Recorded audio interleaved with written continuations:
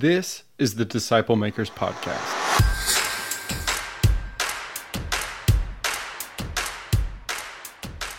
The following audio comes from the National Disciple Making Forum by discipleship.org. The theme was Disciple Maker, and Global Discipleship Initiative hosted a track called The Power of Microgroups to Transform and Multiply Disciples. Greg Ogden facilitated this track for their team, and he has provided a quick one-page summary of how they advise people to do these microgroups.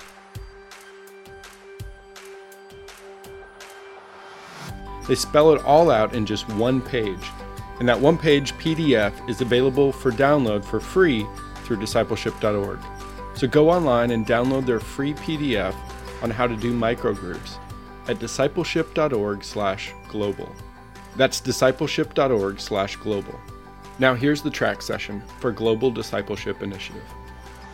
Father, thank you for this opportunity to be together. I ask that you will bless our time and what we do here, pure and simply, to enhance our capacity to help people grow as followers of yours, and then empower them to do that for others as well.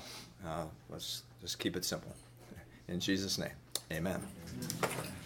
Well, the challenge of this series of workshops is going to be continuity. I can see that. So we have some people back, and we have some new people who have joined us. So we obviously put this together with the sense that we'd be building block upon block as we went. So let me do a quick review. How many are new this session that were not here last time? Well, isn't that nice? So those of you who are new, turn around and tell the other people what you learned last time. Yeah, should do that. Do it that way. Okay, so we're folks. Our ministry is called Global Discipleship Initiative. That's just an umbrella for a way we go about making disciples. An approach around microgroups, as we call them, groups of 3 or 4.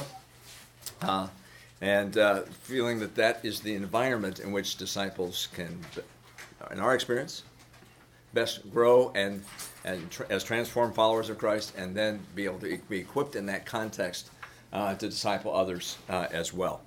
So what we laid some foundation in that last session around why this might be an important approach and why that might be a good environment. But I think we'll just jump right into this. I think you can catch up with us where we're going. Is it possible to get the handout from the other sheet? Do we have leftovers from last session? A few left? Okay. But they did record it. Yes, it is recorded. So you'll catch it on the site. Okay. All of our great wisdom is on tape now, so you can get it. So I want to talk in this session about why these groups seem to have the effect that they do. I call these the hothouses of the Holy Spirit, the hothouse effect, in terms of what happens in these groups. So I'm going to just jump right into the content. My name is Greg Ogden. Ralph Rittenhouse and I are partnering together.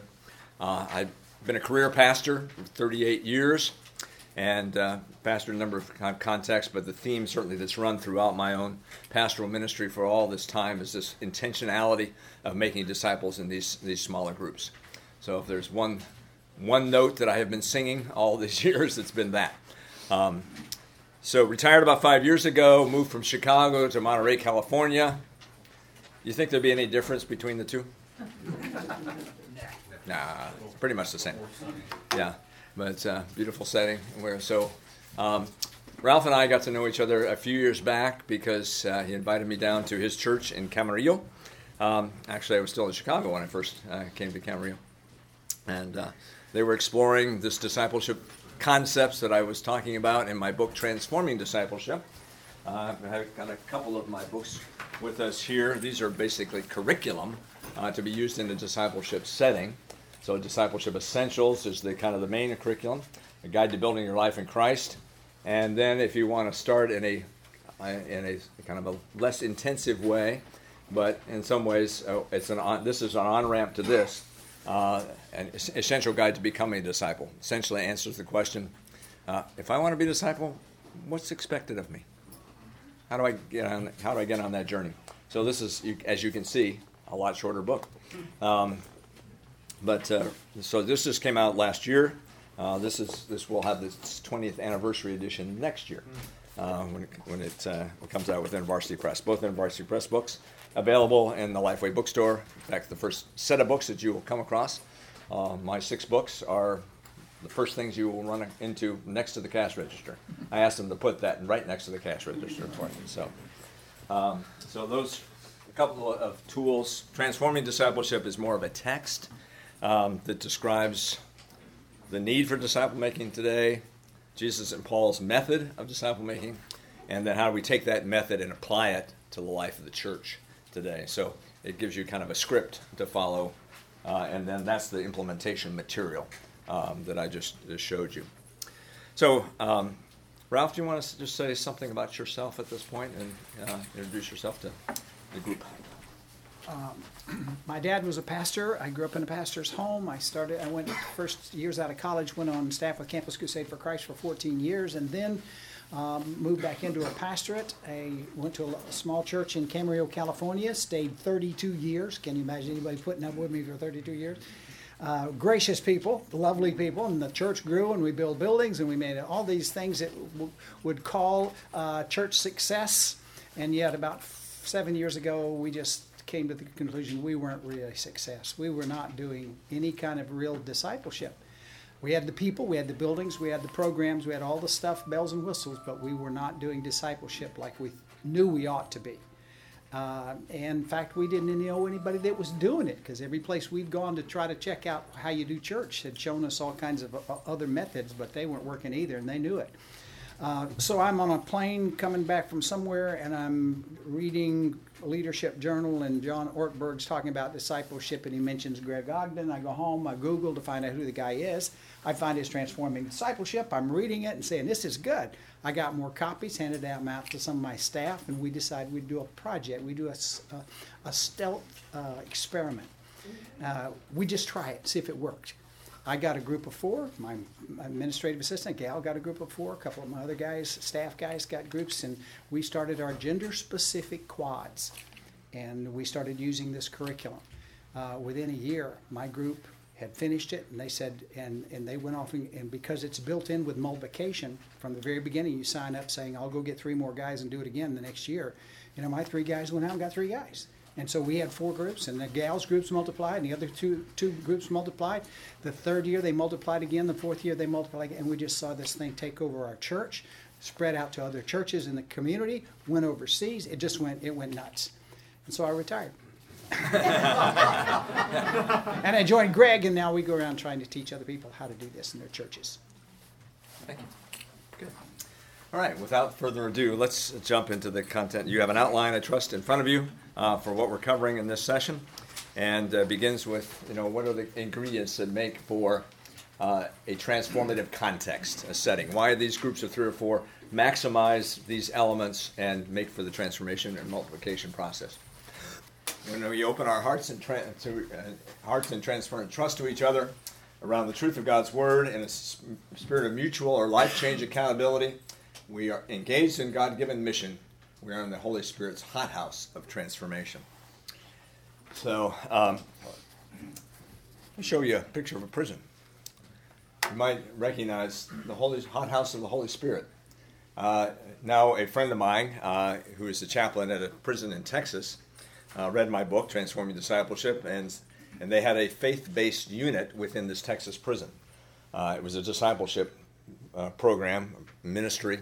48 guys living in the same unit applied to be a part of that, and they were accepted because they wanted to be disciples of Jesus in prison. And so they built a mural around that, what I just read to you, hothouse of the Holy Spirit, when we open our hearts in transparent trust around the truth of God's Word, the spirit of life change accountability. I've added the missional component since he did this. We are in the Holy Spirit's hothouse of transformation. And I've been to that prison a number of times and gotten to know a lot of those guys and know their names. But I want to start with a letter that I got, because I think you will find this extremely inspiring. I do prison ministry on a weekly basis in California. I realized that we actually had prisons in California, and I didn't have to go to Texas to go to prison. So about every Wednesday, I'm at California, or it's a correctional training facility in Soledad, about a 45-minute drive from my house. It's one of the best things I have done since retirement. But I got this letter from a man by the name of Pete Newman. And he says, "Dear Dr. Ogden, this letter feels long overdue. My name is Pete Newman, and I'm writing on behalf of the discipleship group from Jefferson City Correctional Center in Jefferson City, Missouri. You may remember that you donated some of your discipleship essentials books to us some years ago. I wanted to write to encourage you.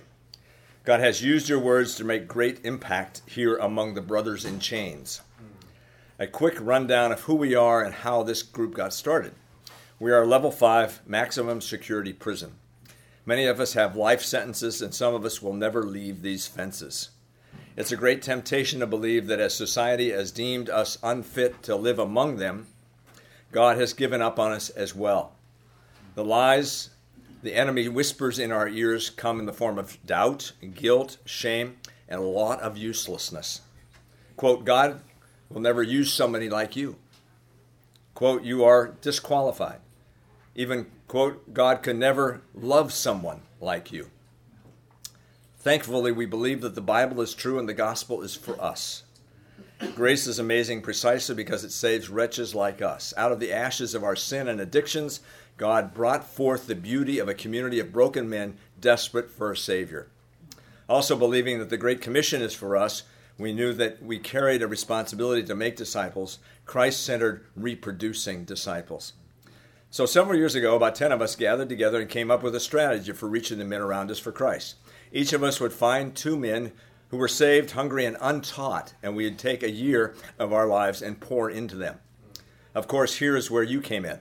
Your curriculum and generosity to provide for us with books gave us a foundation to get started. I wish I could tell you that a couple of years later that every convict in prison was walking with the Lord. Of course, that is not the case. But this month, we have started our 4th generation of discipleship. Every man went through the program and then was challenged to find 2 faithful men to pass the baton of discipleship to. To see multiplication in action has been such a blessing. We are growing. And here's my favorite line in the letter. God is becoming famous here. Now listen to this. We have faced unique challenges. How do you disciple someone who can barely read? How do we overcome racial tension? How do you teach when you didn't even finish junior high school? We're not free to meet for Bible studies wherever we want, and we can't rally at the local Starbucks for one-on-one discipleship. Yet God has been so faithful, and the fruit is falling off the vines. More than 100 men have been discipled. They are going out and reproducing themselves in other prisons in Missouri and in the housing units here. One prison guard was doing room searches and came across your book. Inspired as we were, he went home, bought the book, and started his own group. One church heard about what we were doing and based their college ministry on this plan. We had a Buddhist give his life to the Lord and join our group. What a joy it has been to see him grow, share the gospel, and study the Word. We have lifelong criminals with terribly violent pasts teaching others how to live faithfully. Rapists are speaking about how to remain sexually pure with their guys. Murderers are dying to themselves and taking up their crosses and following Jesus. Drug users are becoming addicted to Christ. We feel like we have an Acts 2 church here. We meet every Wednesday night for worship, prayer, a short message, and accountability time with our groups. We then meet once or twice a week with our groups for discipleship, Bible study, and life-on-life ministry. And then he quotes 1 Thessalonians 2:8, having so fond an affection for you, we are pleased to impart to you not only the gospel, but our lives as well. It's a cool thing happening here. We just wanted to thank you for being obedient to the call that God has placed on your life. Like I said before, your faithfulness is making a great impact here in prison. Also, if you ever wanted to come and see us, we would be thrilled. Of course, we can't pay you unless you've started accepting gratuities of ramen noodle soups and cigarettes. Well, we'd be so honored to have you come and speak to our group and encourage the brothers. I have not had an opportunity to go to visit them. But why do I read that letter? Is that challenging to you? If they can do it there, can't we do this, see this happen in our own ministries? And it's one of my treasures that I hold on to. I will hold on to it now. Okay, so let's look into this.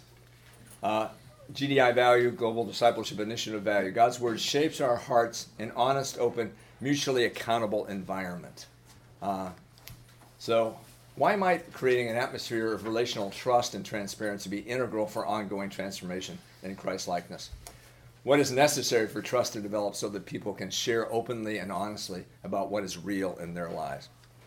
We'd like to have you spend time reflecting on some things. So since we are committed to quads in terms of sharing, we want you to break into groups of 4 if you would, and answer these 2 questions. Share your answers with us. Why might an open environment, honest environment, be a necessary element for actual transformation to take place, the application of God's Word? And how does trust develop? And maybe why might these smaller groups of 3 or 4 be ideal environments for trust to develop? Be careful of selecting who you bring in. Yeah. So not just anybody can be ready to jump into that kind of honest atmosphere. Yeah. So it's oftentimes there's a progression for people in the life of the church. I know when I was pastor in Chicago, we had a progression that we tried to guide people through in terms of how they would go deeper, in that process. Start with worship, mid-sized communities, small groups, and then the intimate community. Something I forgot to pass out in the last session, but there's Joseph Myers wrote a book called The Search to Belong. You might have read that. He talks about 4 spaces within the life of a church. Public space, which is identifying kind of with the church through worship, or maybe you're just because your family is growing up in that church. If somebody asks you what church do you go to, it's XYZ church. Haven't been there in 2 years, but if somebody dies, that's where I'm going. Then you move from public space to social space. Social space is looking for people kind of like you, with whom do you have chemistry, and so these would be kind of mid-sized community groups would fit into that social space. So where we have the ability to kind of choose who we want to associate with based upon some level of affinity. Maybe it's common interest, maybe it's just kind of personal chemistry, that level. But requirement of commitment there is still pretty low, but you do have to show up to be able to find out those relationships. Then so public, social, personal space. And that's kind of the traditional size small group, 8 to 12 in size. Where you're starting to share some things about yourself. People might know you in terms of the context of your faith journey that you're taking. Might know your faith story. May even know some things that are somewhat sensitive in your life. But you haven't gotten down to the intimate space. So public, social, personal, and intimate. And what we're talking about here is the intimate space. And you're right, not everybody is going to be ready for that. Because, in fact, I would say one of the number 1 reasons why when you ask somebody to be a part of a group like that, they say no is why? They're fearful. Fearful. Fear is the number 1 obstacle. If I get too close to people, they're going to find out things about me that I don't want. Fear and level of commitment. It automatically says if you're going to be in a group that size, 1, there's nowhere to hide. And secondly, I've got to show up regularly, and that's a level of commitment that is higher than oftentimes people want to make. Any other further comments of why that intimate space is important for transformation? In a sense, we're trying to move people. When I was in our church in Chicago, we talked about majoring in microgroups. And we're majoring in ultimate destination where we're trying to move people is into those groups. So that direction. Okay. What's necessary for trust to develop in a group for that openness and sharing that will occur? What are some of the elements that would be important there? We said consistency in the group. Consistency, yeah. So people showing up.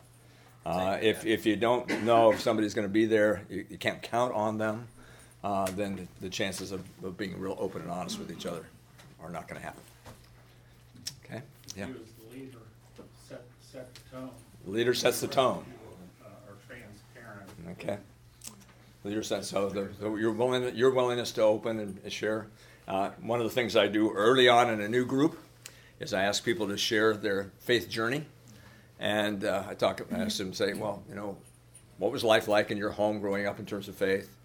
When in your life have you felt closest to God?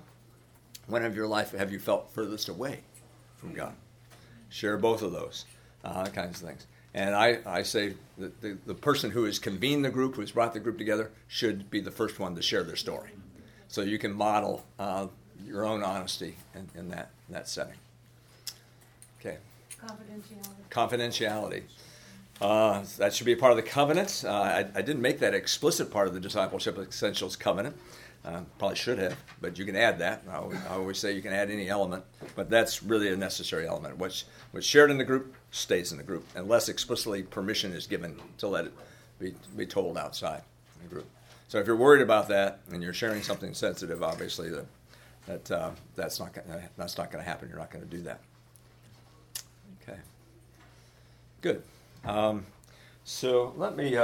Sometimes a way to make a point is to laugh at ourselves and to share the opposite point of what we're trying to make now. So let's have a little interlude and enjoy this story. Are you tired of small groups always getting into your business, trying to get you to share your feelings, discuss your past, confess your sins? Are you just looking for a place to kick it, network, maybe get some free grub? Me too. That's why I created what I believe to be the world's first openly shallow small group. We're not here to deal with messy stuff like feelings and emotions. You got problems? You deal with that. You're an adult. Life ain't easy. So stop the pity party. We all have our issues. We don't really want to do life together. Frankly, at Shallow Small Group, we try not to do much of anything at all. You'll never hear us use the term, unpack that thought. We're sure it's packed away for a really good reason. You'll never hear us use the term accountability unless you're talking about someone who deals with numbers.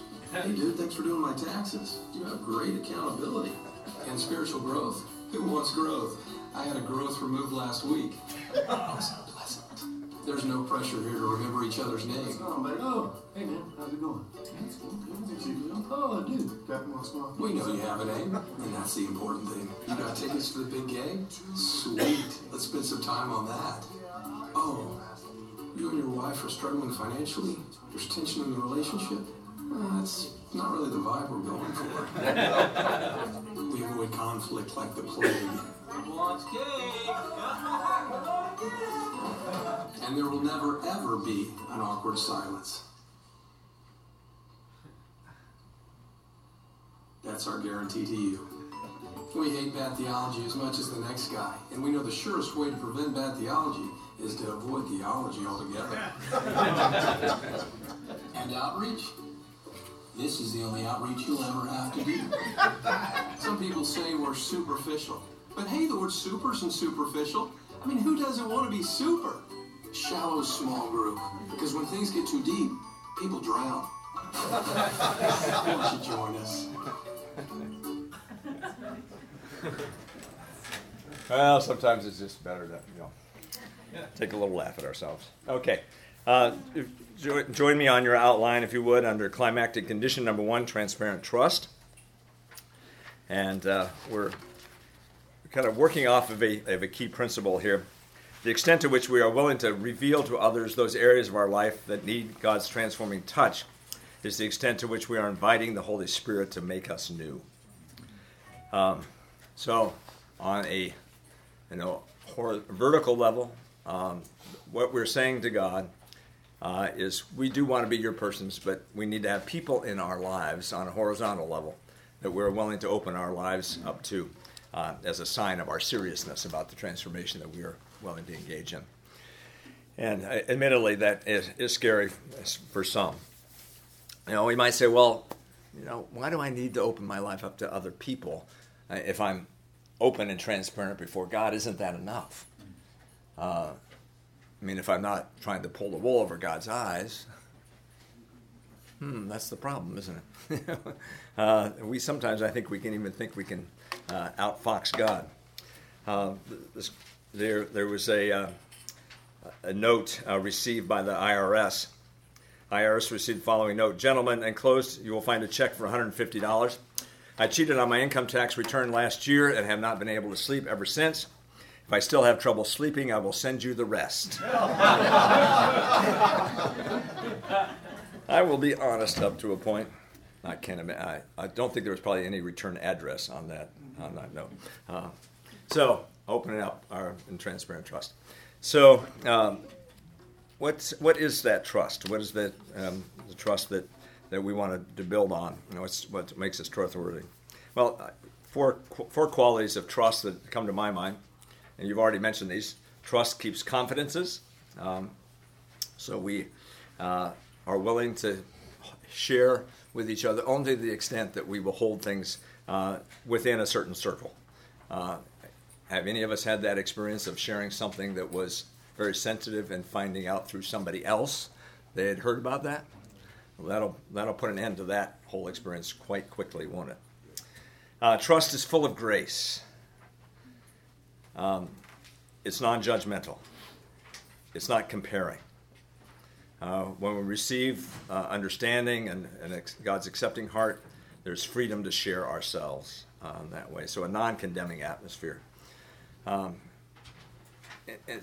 a sense, it's a non-shockable atmosphere. All of us are capable of certain either thought processes or things that we have done that we are not happy about, that we are ashamed of. Trust listens. Probably this is one of the most important qualities when we get into kind of some stages of trust development here. Listening is a very important stage. Do we really hear somebody out? Do we show our eagerness to learn more? Do we ask questions? Are we active listeners, which is probably one of the best expressions of love that we can give to people, is that active listening in terms of building trust. And trust is rooted in humility. The humble person has no pretense about our own capacity for sin. I just finished reading a wonderful biography of Martin Luther. And Luther was generally a quite upstanding man. But towards the end of his life, he went off the rails in terms of his attitude towards Jews. And said some things that were vile and ugly and just seemingly so out of character to what he had been and even previously had said in his life. So, and people can't make sense of it. How did this happen to this person? That was so upstanding of everything else, but we're capable of things that are quite grotesque, and therefore we need to offer that kind of grace of humility to others as well. So I share on here the kind of some stages of trust development. Let me just kind of walk us through a little bit of this, and we can add to our own. The first stage is affirmation. I sort of visualize this as moving stage at a time into deeper waters. So when a new group starts, oftentimes, what's the experience for people? There's kind of a bit of nervousness. Am I going to like the people that are around me? Are these people going to be for me? Are they going to be a bore to be with? There's questions that you start with. That's why oftentimes in my very first beginning, and what happens when you start laughing at the stories that we have is that the anxiety level goes down very quickly. So just some intentional kind of sharing questions that can begin an experience. But I think the whole issue of people asking, are these people for me? Are they going to be my cheerleaders? Are they going to be the ones in my corner really cheering us on? There was a period of about 5 years when I was out of the pastorate. I was director of doctoral ministry program at Fuller Seminary, and so I was a parishioner during that period of time rather than a preacher. So I'd come to worship, and one morning I dashed into the restroom prior to worship, and as I was washing my hands, one of our key worship leaders came in prior to worship, and I said to myself, I'm going to take the opportunity to thank Chris for what he does for our congregation. Chris, I don't know how you do it, but you point us to Jesus, you lose yourself in it, and you are such a gift to this church. And his response to me really caught me off guard. He said, thank you so much. I hardly ever hear that. And it's caused me to realize, boy, do we give the kind of affirmations and encouragements that we could to people as a way of just building the foundation of the relationship. So I like to say the world does a lot better job of beating us up than building us up. And if we can give the other message. That's kind of begins that journey. And then we move into walking with each other in difficult times. One of the things I love about the length of discipleship groups, they run for a year and a quarter, year and a half in terms of going through discipleship essentials. And invariably, during that time, something of a quality of life threatening thing is going to happen to one or more of the people in the groups. I remember Grant, I can use his real name here in this setting. Grant is a personal injury attorney in Chicago. Our discipleship group met in his law office, and we met around his conference table. And during the entire time they were meeting together, his business was always on the jeopardy of going under. Would he have enough money to survive, to carry on? And he used to say to us, "My old friend fear is back." We all knew what he was talking about because he didn't know whether he was going to make it. He lost a case that he'd spent years investing in. And he wrote this note to me after that. He said, "We have endured great hardship hoping for a better future. Now it seems that future will not come to pass. I must face the reality that the career I worked for 18 years is not working. I am 45 years old and must rely on my mom for handouts. I have bills to pay, a car that hardly runs, a crushed spirit. If dreams sustain a man, I'm in real trouble." Well, an incident occurred. We were praying our group met on Thursday morning, 6:30 in his law office. He needed money to survive the next day. If he didn't get enough money the next day, he would have to let his personnel go and maybe close down the office. So we're praying about that Thursday morning. Friday comes along. His wife was the one that wrote the checks for his personnel. The mail came on Friday, and lo and behold, there was a check in the mail from a client that was delinquent on his payment that he had simply written off, and it showed up just in time so that he could pay off those bills. I'm happy to say today Grant's law office is thriving and doing well, but it's those opportunities to go through those kind of life-challenging experiences with people alongside of them that was there.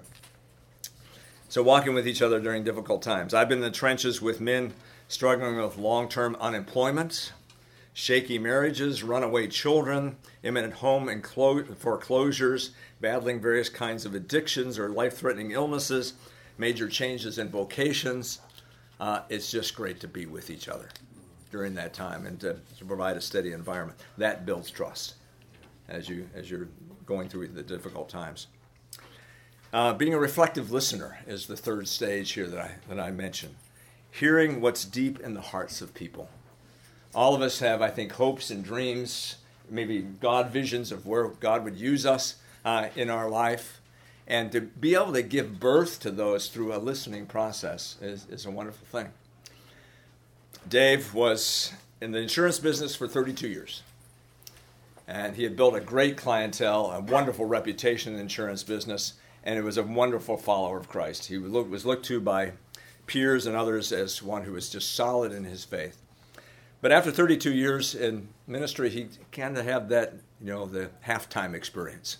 Is this all there is? Is this what I'm called to just to continue on in this business? And he saw a kind of an advertisement for a kind of a business ministry, you might call it.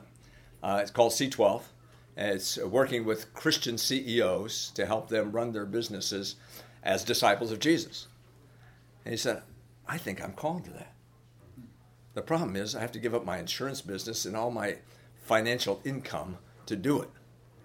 And to jettison that and go off and start something new, and this is a for-profit ministry, but he had no clientele. He had to go build that clientele and invite people into it.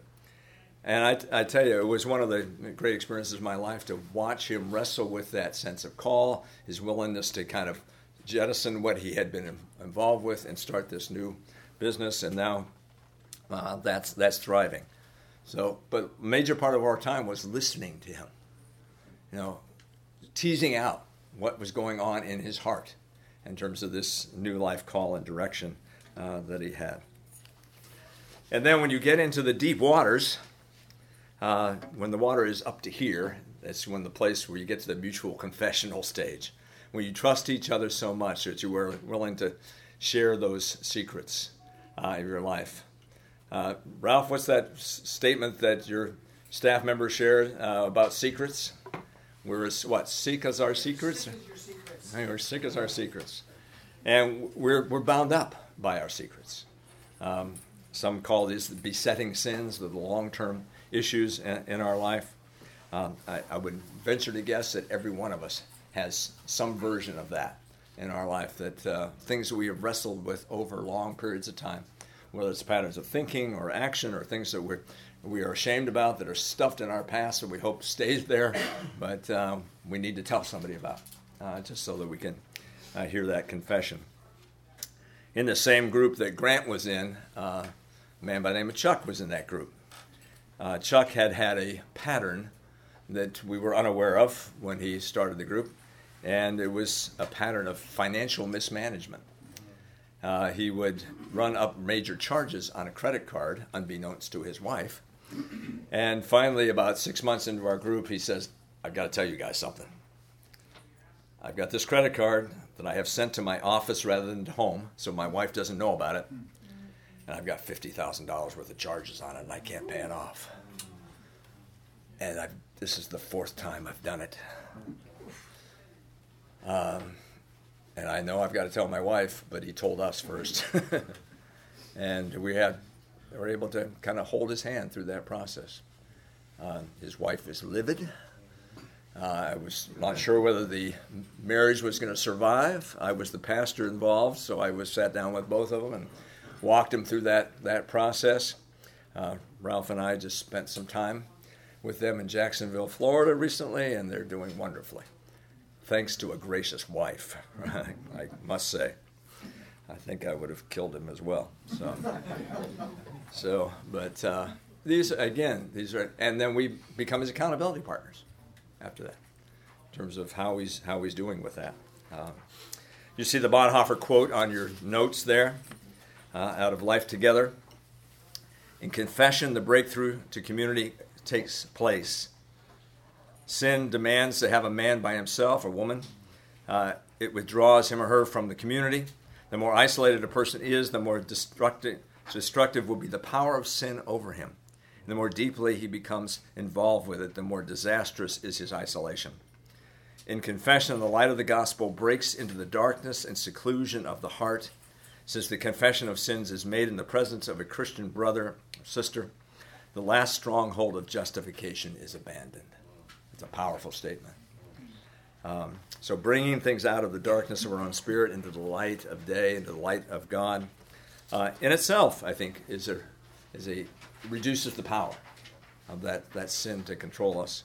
And, ultimately, we hope that groups can get to this point. Not all of them do, obviously, in terms of this kind of depth of openness.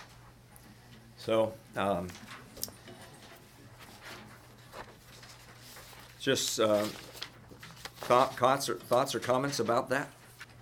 Is it sort of an obsession about something that they sounds like a need for counseling? Yeah. I mean, these groups are not designed to be counseling groups. I don't know if you were the point leader. Sometimes I would take somebody aside rather than try to deal with it in front of the group and try to have an honest conversation with them, and maybe even say to the point, this is not something we can continue to process in this group.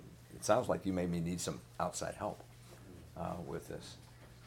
So there's certain things that we're just not trained and equipped to deal with. So I probably would try to handle that one-on-one if I was the point leader in the group. Yeah. Other things getting down to this kind of place of transparent trust and openness as a place of where the Word of God intersects the real stuff of our lives is what I'm trying to say. Because so often we do Bible studies, we're learning more information, we're acquiring content. There are even some Bible studies where they say you can't share personal stuff. It's all about information that you are to get. And my thinking is really? What good is just more compartmentalized information unless it does actually get seated inside your being and change your life? And that's what the whole purpose of this is all about. Ralph, you can jump in here too, I think, as well on that. There's especially when you're having such an experience like you're having. I think not all groups are equal in terms of the level of camaraderie and chemistry that occurs. The one that I've been referring to here with both Grant and Chuck was one of those kind of groups. And I think we met initially almost monthly afterwards and then shifted to quarterly after we were done. And anytime I'm in Chicago, we have a reunion. Well, one of the guys is not there anymore. He's in Jacksonville. But it was that kind of group in terms of that.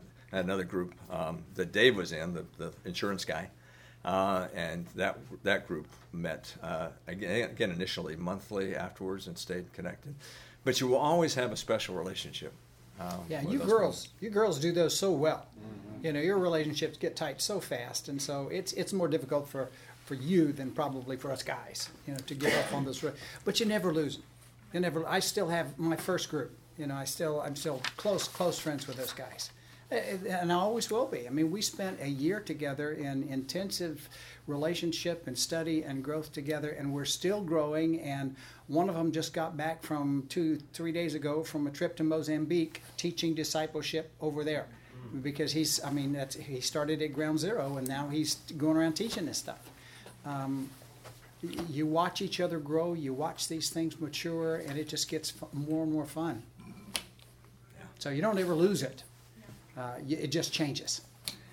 Yeah, I think you're pointing out one of the biggest challenges, though, with this whole process, because obviously once you find a community where you have this sense of, connectedness that is like you've never had it before, you don't want to give it up.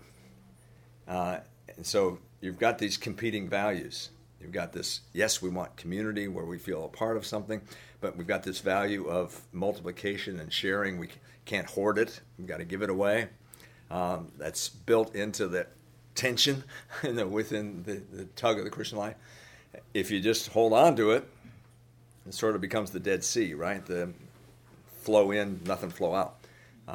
But that experience shared with others and giving other people the opportunity to have the same kind of thing is what we're trying to hold on to as well. Yeah. Does your model promote multiplication after a year or 2 years? Well, I would say it promotes it immediately. I've got a group that just... when do you start birthing new groups? I have a guy that just we're in lesson 17, and he started his next group last Sunday night. 17 out of 25. He's already jumped in. But he will stay with you, though. Yeah, people, and he's still in my group, and yet he started another group. It depends on the individuals and where they are in their own spiritual development.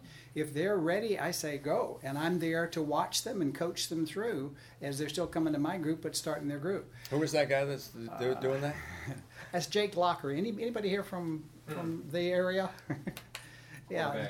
Yeah, former quarterback for Tennessee Titans, and he and his, he's already ready to start his group. I mean, the guy he hit the ground running.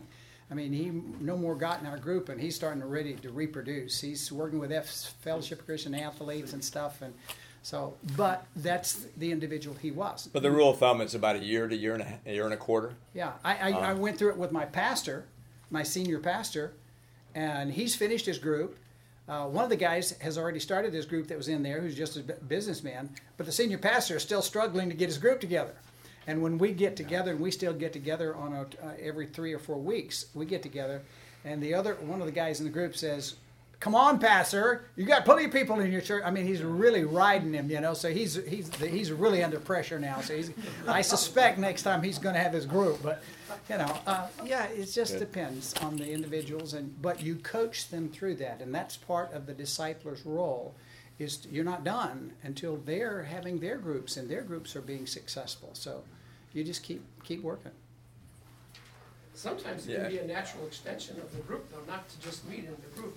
You can, with your wives, you can get together and meet socially. Absolutely. Oh, yeah, that can continue on, and you're still keeping, touch it connected on what's going different on ways. in their Yeah, lives. and usually you get to, during the time your group is meeting, you get together with your spouses as well. So whether it's women's groups or men's groups. Yeah. Okay. Good. So we got about 20 minutes left here. Let's turn to this. Turn your page over on your notes. I'm only focusing on two of the four conditions for transformation here, simply because of time, and I think these are probably the two most important ones. But I forgot to, advance my slides here. Speed read. Life change accountability. Okay, GDI value. Intentional discipleship requires purposeful, covenantal, and relational investment. So, built upon a covenant. You can see the covenant that we use in Discipleship Essentials is printed here on the page. So you can do that. But again, I want you to get back in your groups and answer a couple questions. What is a mutual covenant, and why might this be important? And what happens if there's not a clear covenant to which all are committed? What will be the consequences of lack of covenant? And my guess is all of you have experienced that. Any of us served on church committees? Are you all buying in at the same level? Why? You've never asked for a commitment. You've never had a clarity of commitment or a covenant that you made. So jump into your groups, work on these couple of questions, and I'll pull you back together. Thank you for your engagement.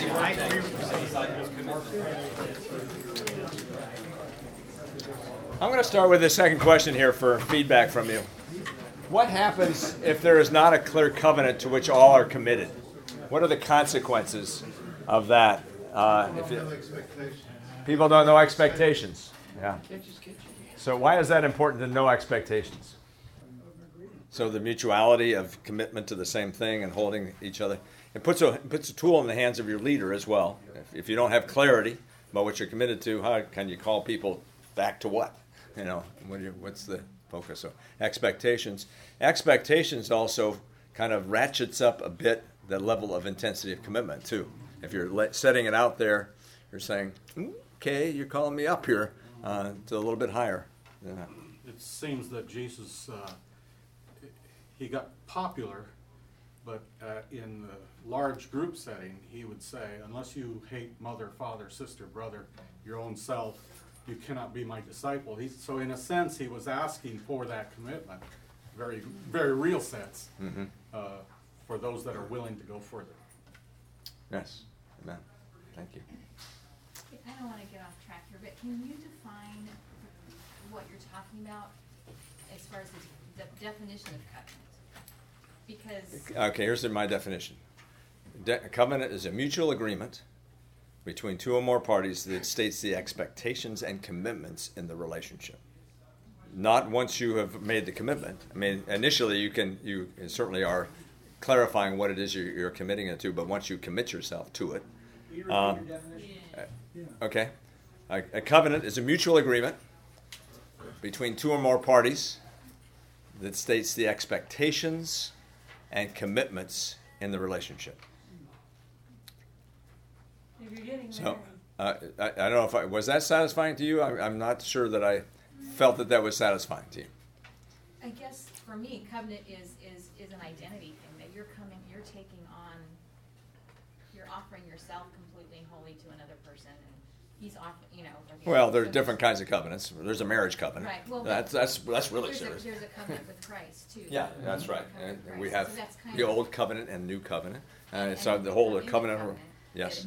It's God who is empowering that, and he's the guarantor of it, basically. is what Okay. Well, yeah, we can get into the biblical covenant in terms of the role of God. But in terms of what we're talking about here, in terms of the relational covenant between people, and I guess it is before God, so you're making that commitment to each other before God, and therefore it should have that sense of solemnness to it as well. Would you say it is different than a contract? Yeah. Well, I mean, we can get into the covenantal. God makes an unconditional covenant to us, and I will be your God, and you shall be my people. And he lays out the conditions of the covenant too. And we call those the Ten Commandments in the Old Testament, in terms of this is the way you should live. that's there. A covenant or a contract is an if-then relationship. Now, if I do this, then you do that. If I don't do this, then you're free from doing that. Well, God makes an unconditional covenant to us, a commitment to us. And so on that level, it's different. And do we always fulfill our covenants? No. I had a professor in seminary that he said, we are most like God when we keep our promises. And so at the heart of God is certainly a covenant-making and covenant-keeping God. And in a sense, we are reflecting that here in terms of making a covenant with each other in this way.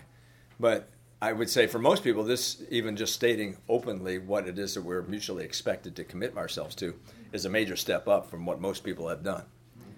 And some would be, I've heard some say to me, I'm not signing anything. What are you afraid of? What's the concern here? Because we always have a little signing ceremony at the beginning of our new group. We're reviewing the covenant, we're going over it. It's time to sign in front of each other. It's an important thing to do that. And I think the reason I brought that, because I was teaching and talking about a covenant of surrender, giving up your rights, right, all that kind of stuff. And someone said, I'm not going to do that because God says let your yes be yes and your no be no, and that you shouldn't make vows and promises and things like that. Yeah. So I guess there's this little unsettled piece of me, how do we address that? I think on a human level, knowing our own fallibilities, we say to each other, as best as I understand my ability to make a commitment, I will follow through on these things I've stated that I will commit myself to, and I'm giving you the authority to come after me if you see that I'm not fulfilling that covenant. I think that's part of the agreement. Because in Discipleship Essentials, at least after lessons 8 and 16, we have an opportunity to review and renew the covenant. So it's an opportunity to go back to what we've stated we do. We self-evaluate, go through the 5 elements of the covenant. We evaluate how we've done to keep those. We articulate our sense of how we've completed that in front of each other. We ask the question, what have been the benefits so far of this experience together? Then I ask the next question, what have been the disappointments so far in our time together? What have you expected that has not happened? And then a lot of that usually has to do with how much time we're spending in the lesson versus personal sharing and those kinds of things. But it gives you an opportunity to kind of redistribute your time or review and renew the covenant and do something different, to address the disappointments there. Okay? I have a question. Yeah, sure. Have you ever had a case where somebody doesn't keep covenant? Have we ever had a case where somebody doesn't keep covenant? Is that a rhetorical question? How did you deal with it? And if it is that you ask somebody or they opted to leave the group, do you replace them? Yes, I've definitely had people that have not kept covenants. And you try to be both long-suffering, I think that's the word patience in Scripture, while reminding them. Oftentimes it has to do with completing the work necessary, so coming prepared with your material done. Sometimes it has to do with showing up on time. I've had one guy in our group that I'm thankful that we have stayed with him because it took him a long time to get kicked in. He would text us at 2 minutes to 7, and our group meets at 7. Sorry, I'm running late. I'll see you in a half hour. How many times can you do that? And but this happened a number of times, and fortunately we get on him, but somehow it was, I don't know what happened there, but it kicked in finally for him, and now it's sacrosanct that he is there every time on time. But boy, was I frustrated because I would show up each week and like, okay, is Conrad going to text us here 2 minutes before time? Oh, there it is, see you in 45 minutes. Get there, 45 minutes after we start. Come breathlessly into the group. He's got this kind of personality where he kind of takes over everything anyhow. So everything stops. But somehow, we stayed with him, and it's been great. But a transition. There was another part to your question. Replace them. Generally not. Discipleship groups tend to be closed groups, during the time that they meet together. That's why one of the reasons why we like quads more than triads. And so if you actually lose a person and go down to 3, you still have the same dynamic in place. So groups of 3 and 4 are really what we are saying ideally is what we want. And so there is that chance that you would lose somebody for various reasons. Somebody moves away, whatever. But since the group develops us a tight relationship and you have a history together, you know each other's stories, it's hard to bring somebody in that size group after you've already been well into it. Yeah. Yeah. Do you experience now that you're retired any difference in leading a group as a pastor of the people that you're leading that group of, or as someone who is not their current pastor? Not sure if I've reflected on that a whole lot. I guess not. I guess I don't see a whole lot of difference in terms of the dynamics of that. I mean, I guess as I was a pastor, obviously in a recognized role, rather than somebody who's just part of the congregation doing this on my own initiative. Well, I've wondered often if I would be a better discipler if I were not a pastor, because of the assumptions that come from their different perspective, culture, growing up, of who I am because of my role. Oh, I see. Okay. Yeah, well, that may be very, very true in terms of what they're how. Here's what I found. People see you as the pastor in the group initially, and maybe even see you as the Bible answer man. We've got a difficult theological question. Oh, let's turn to, I don't know your name, but you get the answer. Frankly, after a number of sessions, you become a part of the group. They don't see you as the pastor in that group anymore. And I don't know if that's the way you saw it, Ralph, as well. And that's one of the things I love about it, because when I was doing one-on-one discipling as a pastor with somebody else, I was the teacher and the other person was the student. And when you move into a group of 4, you're a part of the group. You may have convened it, but you're on this journey with them. And you start sharing your stories with each other, your faith journeys together, your ups and downs that you have experienced, and you're part of it. That's one of the things I loved about it as a pastor. I didn't have to be the pastor in the group, in a sense. You also said in the last session that it was important for that senior pastor to set the tone by having their own group, and right. How good that can be for giving an example. Yeah. Well, I'll steal Ralph's line. Jesus didn't delegate discipleship, and neither should we as pastors. You can't delegate it to somebody else. You've got to model it. You've got to lead it. It wouldn't be a one and done either. He would be continuing on as part of the multiplication. Say that again. You wouldn't be one and done. Oh, no. That's the lifestyle. What we're after here is a lifestyle of disciple making. And that's what we're trying to build into the people that we're seeing in the groups as well.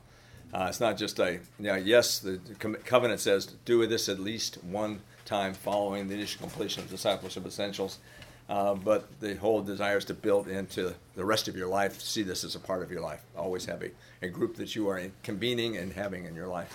I've done this for, 33 years now or something like that? I don't know that there's ever been a time when I've not had a discipleship group in my life. Of course, I'm a pastor, but so we hope to see that transfer over to any and everybody.